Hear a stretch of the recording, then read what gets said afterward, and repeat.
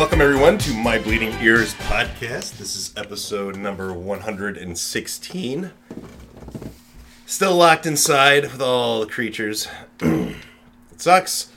So let's talk about some movies and TV shows instead. Okay. I did leave the house today and went to the gas station, and they let me come inside. Yeah, they let you in now. Yeah, I'm sorry I didn't tell you that. It was crazy. Seeing as I go out all the time. And well, there were already two people in there, and it's a tiny little gas station, so I actually stayed outside until one of them left.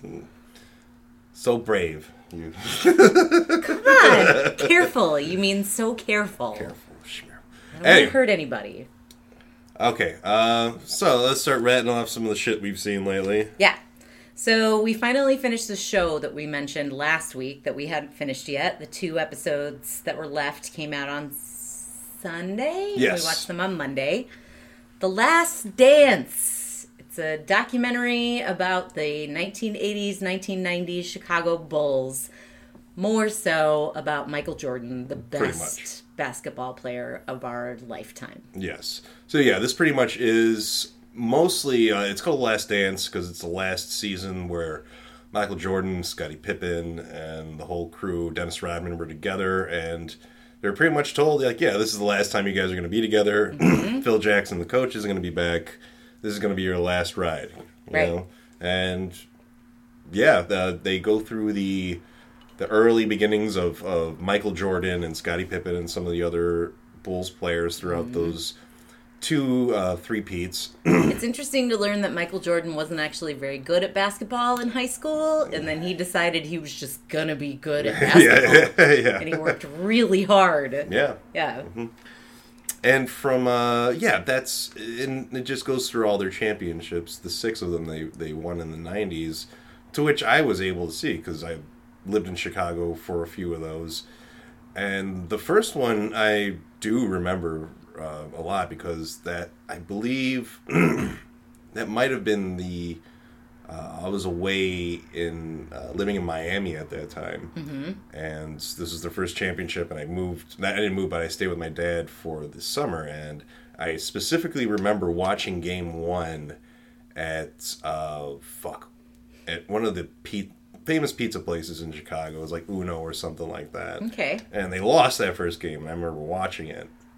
And, yeah, that's it, really. I just remember that time. But they didn't lose a whole lot more. No, they didn't. They ended up sweeping that series and won the championship, and 2 more years they won the championship, a few more years off, and then Michael Jordan started playing baseball for a while. Right, and then, yeah. Yeah. So, it was a really good show. It was nostalgia for me, because I watched all that stuff. Yeah. I remember watching Michael Jordan play. Yeah, it was fucking... And rewatching all this stuff, I was like, wow, he's phenomenal. You know, he's doing things no one else ever did before. Agreed. And I didn't get that out of it because I didn't really watch basketball. Most of the time, I understand basketball. I understand what the goal of basketball is.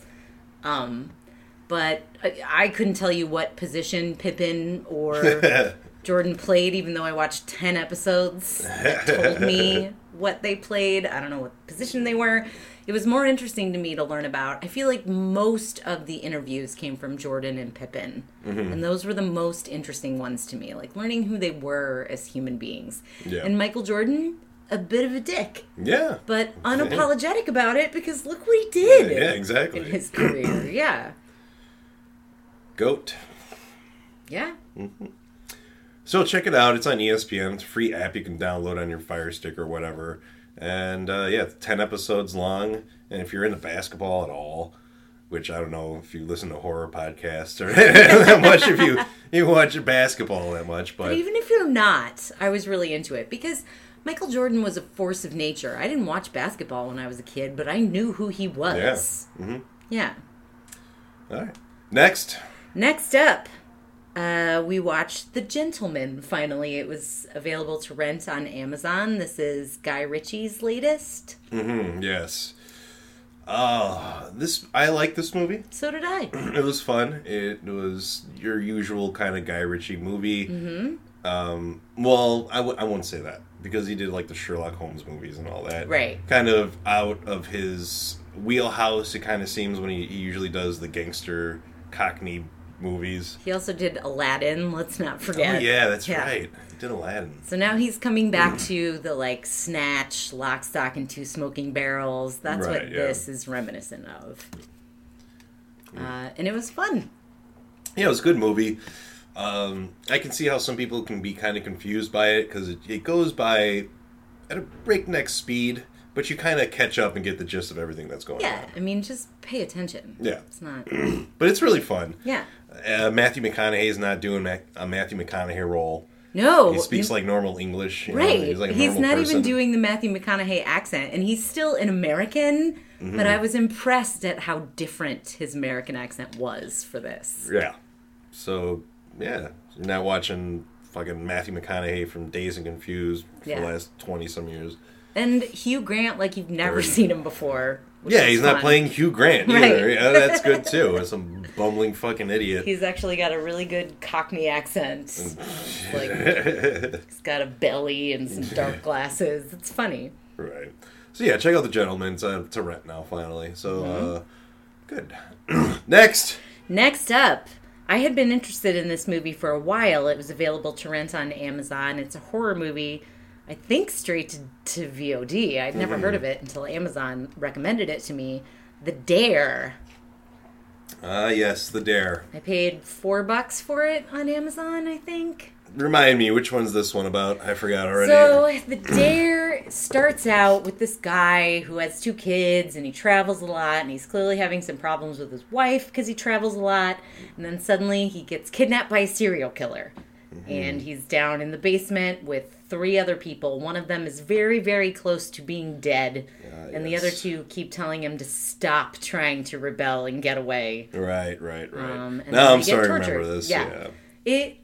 When I read the synopsis, it didn't sound like torture porn, and I feel like it tricked me a little. I thought there was at least going to be a twist, but there's no twist. No, not really. Yeah. Oh, there is, but it's brought up, I want to say, halfway through the movie, maybe even a little earlier than that. You learn why all this is happening. Right. And then there's no twist. I was like, even then, Mom, maybe there will be another twist. Yeah, and there wasn't. No. Nope. As far as torture porn goes, it wasn't that bad. No, it was more like what I thought was going to happen, and then was just really relieved that that's not what was going to happen. And I guess I'm disturbed by my imagination when it comes to torture porn. But yeah, it was all right. C+. I know we're not supposed to grade movies No, anymore. you can but that's what I grade. You give can it. grade all you want. Yeah. I do not recommend this movie. I wouldn't say buy it, but when it's free, and it will be, Yeah, check maybe. it out. Yeah. Otherwise, yeah, don't waste your time. It's And don't read the synopsis, because it's really misleading. You think you're going to see something more interesting than what it is. yeah. Yeah. Richard Brake's in it. I remember. He is. I'm just remembering that. Yeah, he is in this movie. In flashbacks. Yes. Yeah, I saw him at Comic-Con at C2E2 back in February when. Oh, yeah, you said that. Yeah. I was standing in line and I was like, is that Richard Brake? And it was. I was like, oh, fuck. And he was a good 50, 60 feet away from me. But you didn't meet him. No, I didn't meet him. He looked seem like nice? he did. He was Yeah. smile. He was, I bet he's nice. I bet he is too. He's found a great niche in this. Yeah. Playing a scumbag. Right. So, He makes a living. love him. Love him. Always playing a dirtbag. This is no exception. And maybe a little more complicated. A little. Maybe a little, but yeah. I don't know. This movie had potential, and it didn't meet it, as far as I'm concerned. I don't know. Next. Next is actually our movie of the week. We've actually just been watching YouTube videos and movie reviews. Really? That's it? That's all 10 you've things seen? you didn't know about this movie. You know what? You didn't watch this movie at all. But we're Joe Bob Briggs for Troma's War. Ah. Yeah. I liked it. I thought it was fucking stupid.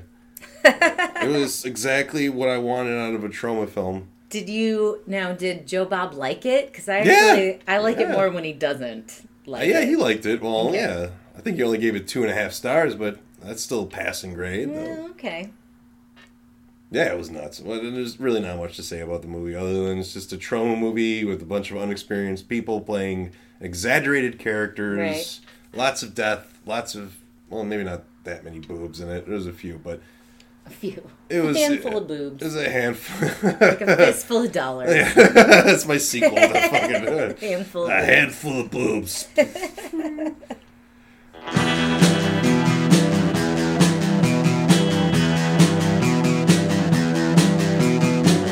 You're listening to the Prescribed Films Podcast Network, home to hundreds of hours of free podcast entertainment.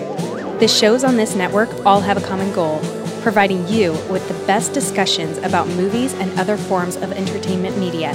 The PFPN hopes to fill your earholes with audio joy.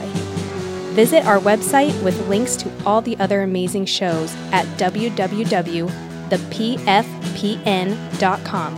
Thanks for listening.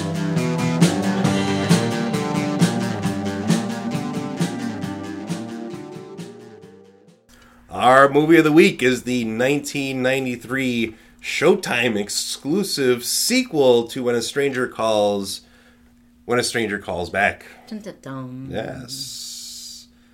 Now, a lot of people have seen When a Stranger Calls, the first movie that came out in the 70s with Carol Kane. Carol Kane. And there's that whole scene in the beginning where it's have you checked the children kind of thing. Mm-hmm. I've never seen it. You've never seen it? A lot of people have, yeah. Right. I've seen that. I've seen the original a long time ago. I did a little reading up back on it. And it starts out like that. Then it's pretty much after that, it's a detective story. And then it goes back to Carol Kane at the end's character, where 7 years later, the guy ends up fucking with her again. But in the middle of the story, we see the detective who's in the movie we're reviewing, Charles Durning. Actually, he's the detective following the murderer. And you get to see the murderer earlier on in that movie. Yeah, they're kind of friends. Not the murderer, but Charles Durning and Carol Kane. Right, in the second one, yes. Mm-hmm. And then that's where they meet is the first one. Because, all that happened. And then they did a remake of the first one with what's-her-face, Camila Bell, right? Yeah. Which is not a very good movie, and it's pretty much the first 20 minutes of the first one expanded into like 80 minutes. Mm-hmm. Not very good, but whatever movie. They took a concept from a long time ago and just did the first 20 minutes of it. Yeah. But anyway, we're reviewing the second of the three movies in the IP of When a Stranger Calls. Mm-hmm. And it starts out very much like the original, but instead of a phone call, it's someone speaking to her on the other side of a door. Right. So already we're at a change right here. The kids were in bed when she got there. She went to check on them. They were sleeping. And then somebody comes up to the door, supposedly, and says, "This car's broken down, and could you please use the phone?" Right. And then she sees that the phone is disconnected and that she can't make this call. So what she doesn't want to do is tell the guy outside that her phone's disconnected. Right. So she's smart in that right there and says that she called and that he wants to come in. Maybe he can call or something like that. And to which she's saying, no, I can't do that kind of thing. She's a very smart person doing this. Jill Scolin plays the babysitter, who you'll probably remember from like The Stepfather, Cutting Class was another one. I was in love with her when I was like 8. Christine Daae from the Phantom of the Opera movie with Robert Englund. Yes. Popcorn was another one. So yeah, she was in a lot of horror movies back in the 80s and early 90s. And yeah, she has that cute raspy voice, although her hair looks like shit in this movie. I think it's cute. The first at the beginning. hair, yeah. Yeah, maybe because it looked a lot like mine does. My hair is adorable. It used to be back when I could cut it. Right, until so she's doing a really good job right now holding off this guy. So she lies to him and says, yeah, they'll be there within the hour. Time passes, and he comes back to the door and says, you didn't call, they never showed up kind of thing. And she's really trying to be nice, throughout this whole thing. Women are conditioned to be accommodating. Right, exactly. And I think that they'll play into a bigger conversation we're going to have coming up. But while this is happening, she's freaking out, and we know that at 11:15, I believe, the parents are going to come home, to which she's babysitting their children. And so she's just waiting it out, but the guy's still at the door and says, and starts messing with her, kind of saying that you're not alone in there, kind of thing. And you're thinking like, oh, fuck, there's another person kind of thing, right? And there he is, and then he's like, there he is to your right. And then she looks, and there's a guy to her right coming after her. She screams and leaves, and then that's when the parents got home and everyone is gone from the house, including the children that she was babysitting. Children disappear. And yes. Yeah. And now, I will say this about the first one and the second one. The first one is pretty iconic by some of the music they use in it. You know, it's very ramped up, and have you checked the children, you know? And then she calls the cops and everything, and there's just like the music that's used in the first one is iconic. Now, in this one, they used very little music, and I think it was a lot more effective. I agree. It was maybe a little tonal, a few cues, but other than that, everything was quiet. There were just shots of Jill Skolin on the right side of the camera, and then there's a part where you kind of just like look down a hallway for a while, and you're waiting for something to happen, and nothing happens. So it's giving you a good amount of tension through that, and you don't need there's no jump scares going on through here. Right. The biggest jump scare, I guess, would be a music cue they use for when Jill Skolin looks at the refrigerator and sees that the note that was put up saying that the parents would be home at 11:15 isn't there anymore. Right. To where she's cued in as like, yes, someone is in here, along with a notepad where she wrote a bunch of stuff down, because she wanted to call the tow company for the guy who was knocking on the door, and she sees that page that she wrote all that shit down on is missing. It's gone, yeah. So I think this one was a lot more effective than it was in the prior movie. Now, moving on from that, it's 5 years later, and Jill Skolin is now going to college, and she definitely has been affected by traumatic things. She's got PTSD. Yes, I mean, exactly. She does. Yeah. She goes into her apartment. It's very scarce. Not too much going on there. Looks around corners, and then she opens up her closet and sees that there's a child's like onesie or sweatshirt or something. Or like a sleeping top for kids. And she freaks out and goes to the police and tells them what happened, and they call Carol Kane. Carol Kane, whose actual name is Jill, but I'm going to use the actors' names this time because I was getting all confused through that movie because Jill Skolin, I know her name, right? Carol Kane is playing the character of Jill. Julia is who Jill Skolin plays. Yes. So, then that's when we're introduced to the Carol Kane character, and she is a professor now at the college. She's like the dean or something. Like a dean or dean of psychology or whatever. And that she same character too from the original one, which is kind of weird because in the original she ends up getting married and having kids. And then in this movie, she's childless. Yeah. So they never really explain that, but I guess you can just be like, well, the traumatic effects in the first one really affected her, and she left her children and husband. Right. Kind of thing. That could be it. That's what that's what fucking happened. Maybe it's the same director and the same writer, so maybe they both decided, like, this is something our producers wanted, and now we're making a sequel, and we don't want that, so... Yeah, sure. Writing it out. Yeah. Yeah. There we go. Carol Kane believes Jill right away because it happened to her, and then they share this experience that they had, and they're able to speak on the phone and everything. And Jill Skolin's character is like, I'm in my apartment, and I know things are moved around. I know there's a book missing or something's been moved, and hell, Carol Kane knows all about that, so she's like, I believe her. And all the cops are like, oh, she's hysterical. Yeah. She's a woman. She's crazy. I can't tell you how much Snapped I've watched. I think there are 28 seasons of Snapped, and I've watched every single episode. And I've also watched a spin-off that's about stalkers, and the laws for stalkers are so lax. And part of you sort of understands why they are. There's not a whole lot that you can do, but also the cops don't really want to do anything, especially for women They usually think that the women are being nuts and just write it off. They do. So it was interesting that way back in 1993, this was a theme. Yeah. I liked it. Yes, absolutely. And then that's when we were introduced to the Charles Durning character. Same character from the original. He's a detective or a gumshoe or whatever. And so he helps Carol Kane kind of try and figure out who this person is that was there that night and is now there messing and stalking with Jill Right. Scolan's character.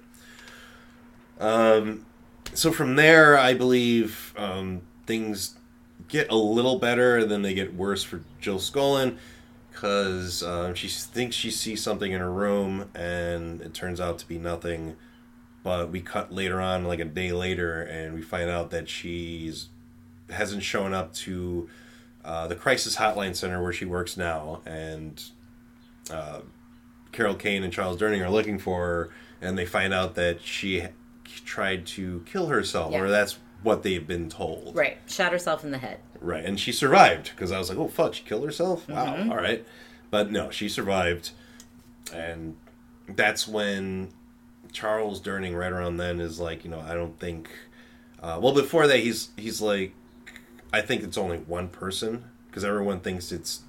Two people. Two people. Yeah. The cops don't think it's two people, because they didn't find a trace of another person. They're barely investigating it anyway. Yeah. And she says it's two people, but Charles Durning says, well, maybe this person is throwing their voice. Maybe we need to look for a ventriloquist. And then that's where it starts to get a little silly. It does get a little silly from there, because Carol Kane and Charles Durning do have a little bit of a falling out where he says, there's nothing I can do, but he kind of changes his mind and goes to this this topless bar where a ventriloquist is performing. Right. I think he gets the info from just people hanging around different clubs looking to get a gig for, I don't know, ventriloquists or people playing guitars or whatever. Right. They can get in and Open get a few mics, bucks. maybe. Yeah. Exactly. At a topless bar. Which is, I mean, this seems like the greatest place ever. I mean, there's topless waitresses, and then there's just weird fucking things going on, like a ventriloquist. Like, who knows what other acts would have been up there. True. But, a ventriloquist is up there. He has a faceless doll, and he is painted all black, and you can't see him at all. But you would think he would do a ventriloquist act, but pretty much he's just saying that life is useless and who are you, kind of thing. Yeah, like it's a not very funny. nihilistic attitude about things, and he gets booed off the stage. And Charles Durning, right after he's booed off, enters the building and is about to order a drink from a topless waitress. And she tells... We don't hear him say this. We just get to see this. But I believe she tells him that, there was a guy up here earlier, and then he left. The show's over. It sucked. So then he runs out in the alley and sees the ventriloquist guy, who we find out is the actual stalker and kidnapper of the kids. And we're like, okay, he was right. The stalker through his voice. Mm-hmm. So he was already in the house when Julia was trying to shoo him away from the door. Yeah. Right. So Charles Durning then goes and figures out who this guy is and goes into his apartment. Now, before this even happened, there was a scene where Carol Kane went to go visit Jill Scolan in the hospital where they thought he committed suicide, so she's out of it. She's in a coma. Yeah, right? she's in a coma. And right before she goes and sees her, we see the stalker in the room with her. Mm-hmm. Very quietly ducks into the shadows, and Carol Kane comes in and says, we're in this together, I won't leave you, kind of thing. Leaves, and then he comes out of the shadows again, just all creepily, and then starts punching her. And this is all just one shot, too. Yeah. There's no cutting, really, or anything. He just starts kind of slamming his fists on her and punching her. And then that's when we get to the Charles Durning scene at this guy's home, where it's a pigsty, of course, and he goes and looks in the garbage and sees a bunch of... first he sees a cloth that was owned by Carol Kane's character that she gave to Jill Scolan in the hospital, and he took. And also, he found a bunch of pictures that he took of her in the hospital, of her, like he ripped her shirt up and took nudie pictures of her and everything. And then we see interior shots of Carol Kane's home. And that's where Charles Durning calls Carol Kane. And no answer. Carol Kane gets home, and he's there, and he had taken pictures of her house. And while Charles Durning was in his house, he saw those pictures, and he also came across a bunch of different makeup he had, too. Which is, like, it gives you the impression that he's good at makeup, because he painted his face all black and everything, and he's able to hide. So he can make himself a chameleon. So Carol Kane gets home, he's in there, and he'd painted himself like some pipes that are in, and brick that are in her house. And that's where it gets really silly. And it does get silly. Though, I will say that the camouflage is really good. That makeup's really good. Because you see him, but you don't see him until he opens his eyes. Right, yeah. So, attacks her. She fights him off. She gets hit with a chair. Charles Durning comes in and blasts him. And he dies. And Carol Kane, actually, she was shot too. She got shot in the gut. Shot in the... Yeah, it almost looked like the chest. Almost the chest, yes. Carol Kane dies in this. But Charles Durning blasts him. She ends up in the hospital right next to Jill Scolan's character. Yeah, who's awake now. And they share a glance, but it's not a happy glance at all. No. Because now Carol Kane is right in the exact same position that Jill Scolan is. Yeah. Not in the hospital, and emotionally and mentally. Yeah. And it doesn't really end at a happy note, really. At all. No, they just sort of look at each other. The end. Yes. Yeah. So, that's the movie, and I'm surprised this one has passed me by for so long. It was recommended to me by my coworker, and he was just like, "Dude, you ever seen a sequel?" I'm like, "No, dude, I really didn't even know." He's like, "Yeah, it's pretty creepy, dude." It's made for TV. I looked it up. Showtime, yeah, it was made for Showtime. That's why the aspect ratio was the way it was. But yeah, I enjoyed this one. This was a good time. It wasn't Me too. great, but it was better than the original, and it was better than the remake of the original. The original just didn't really follow through as much. They got the gimmick in, and it kind of just mediocrely came to the conclusion. As this one, there was a lot of tension throughout. Yeah, I haven't seen it, but I feel like also I have. Yeah. It seems like a short story. And it's pretty much this movie anyway. This is somewhat of a remake of that one. Yeah. In the sense that the same things happen. There's still like cops and robbers kind of thing. A detective and a criminal is trying to find out that. And that's pretty much the first one.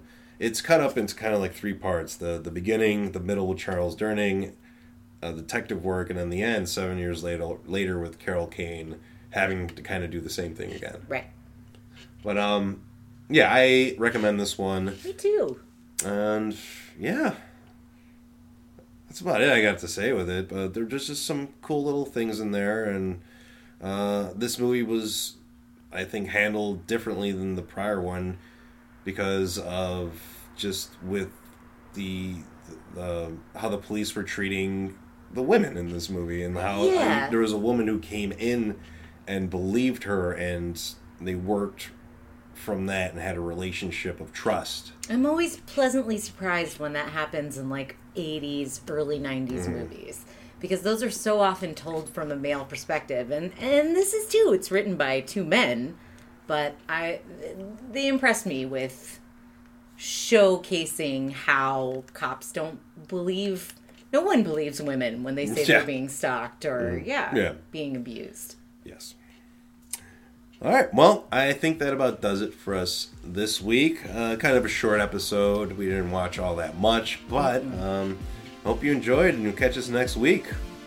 All right. See you later. Thanks for listening.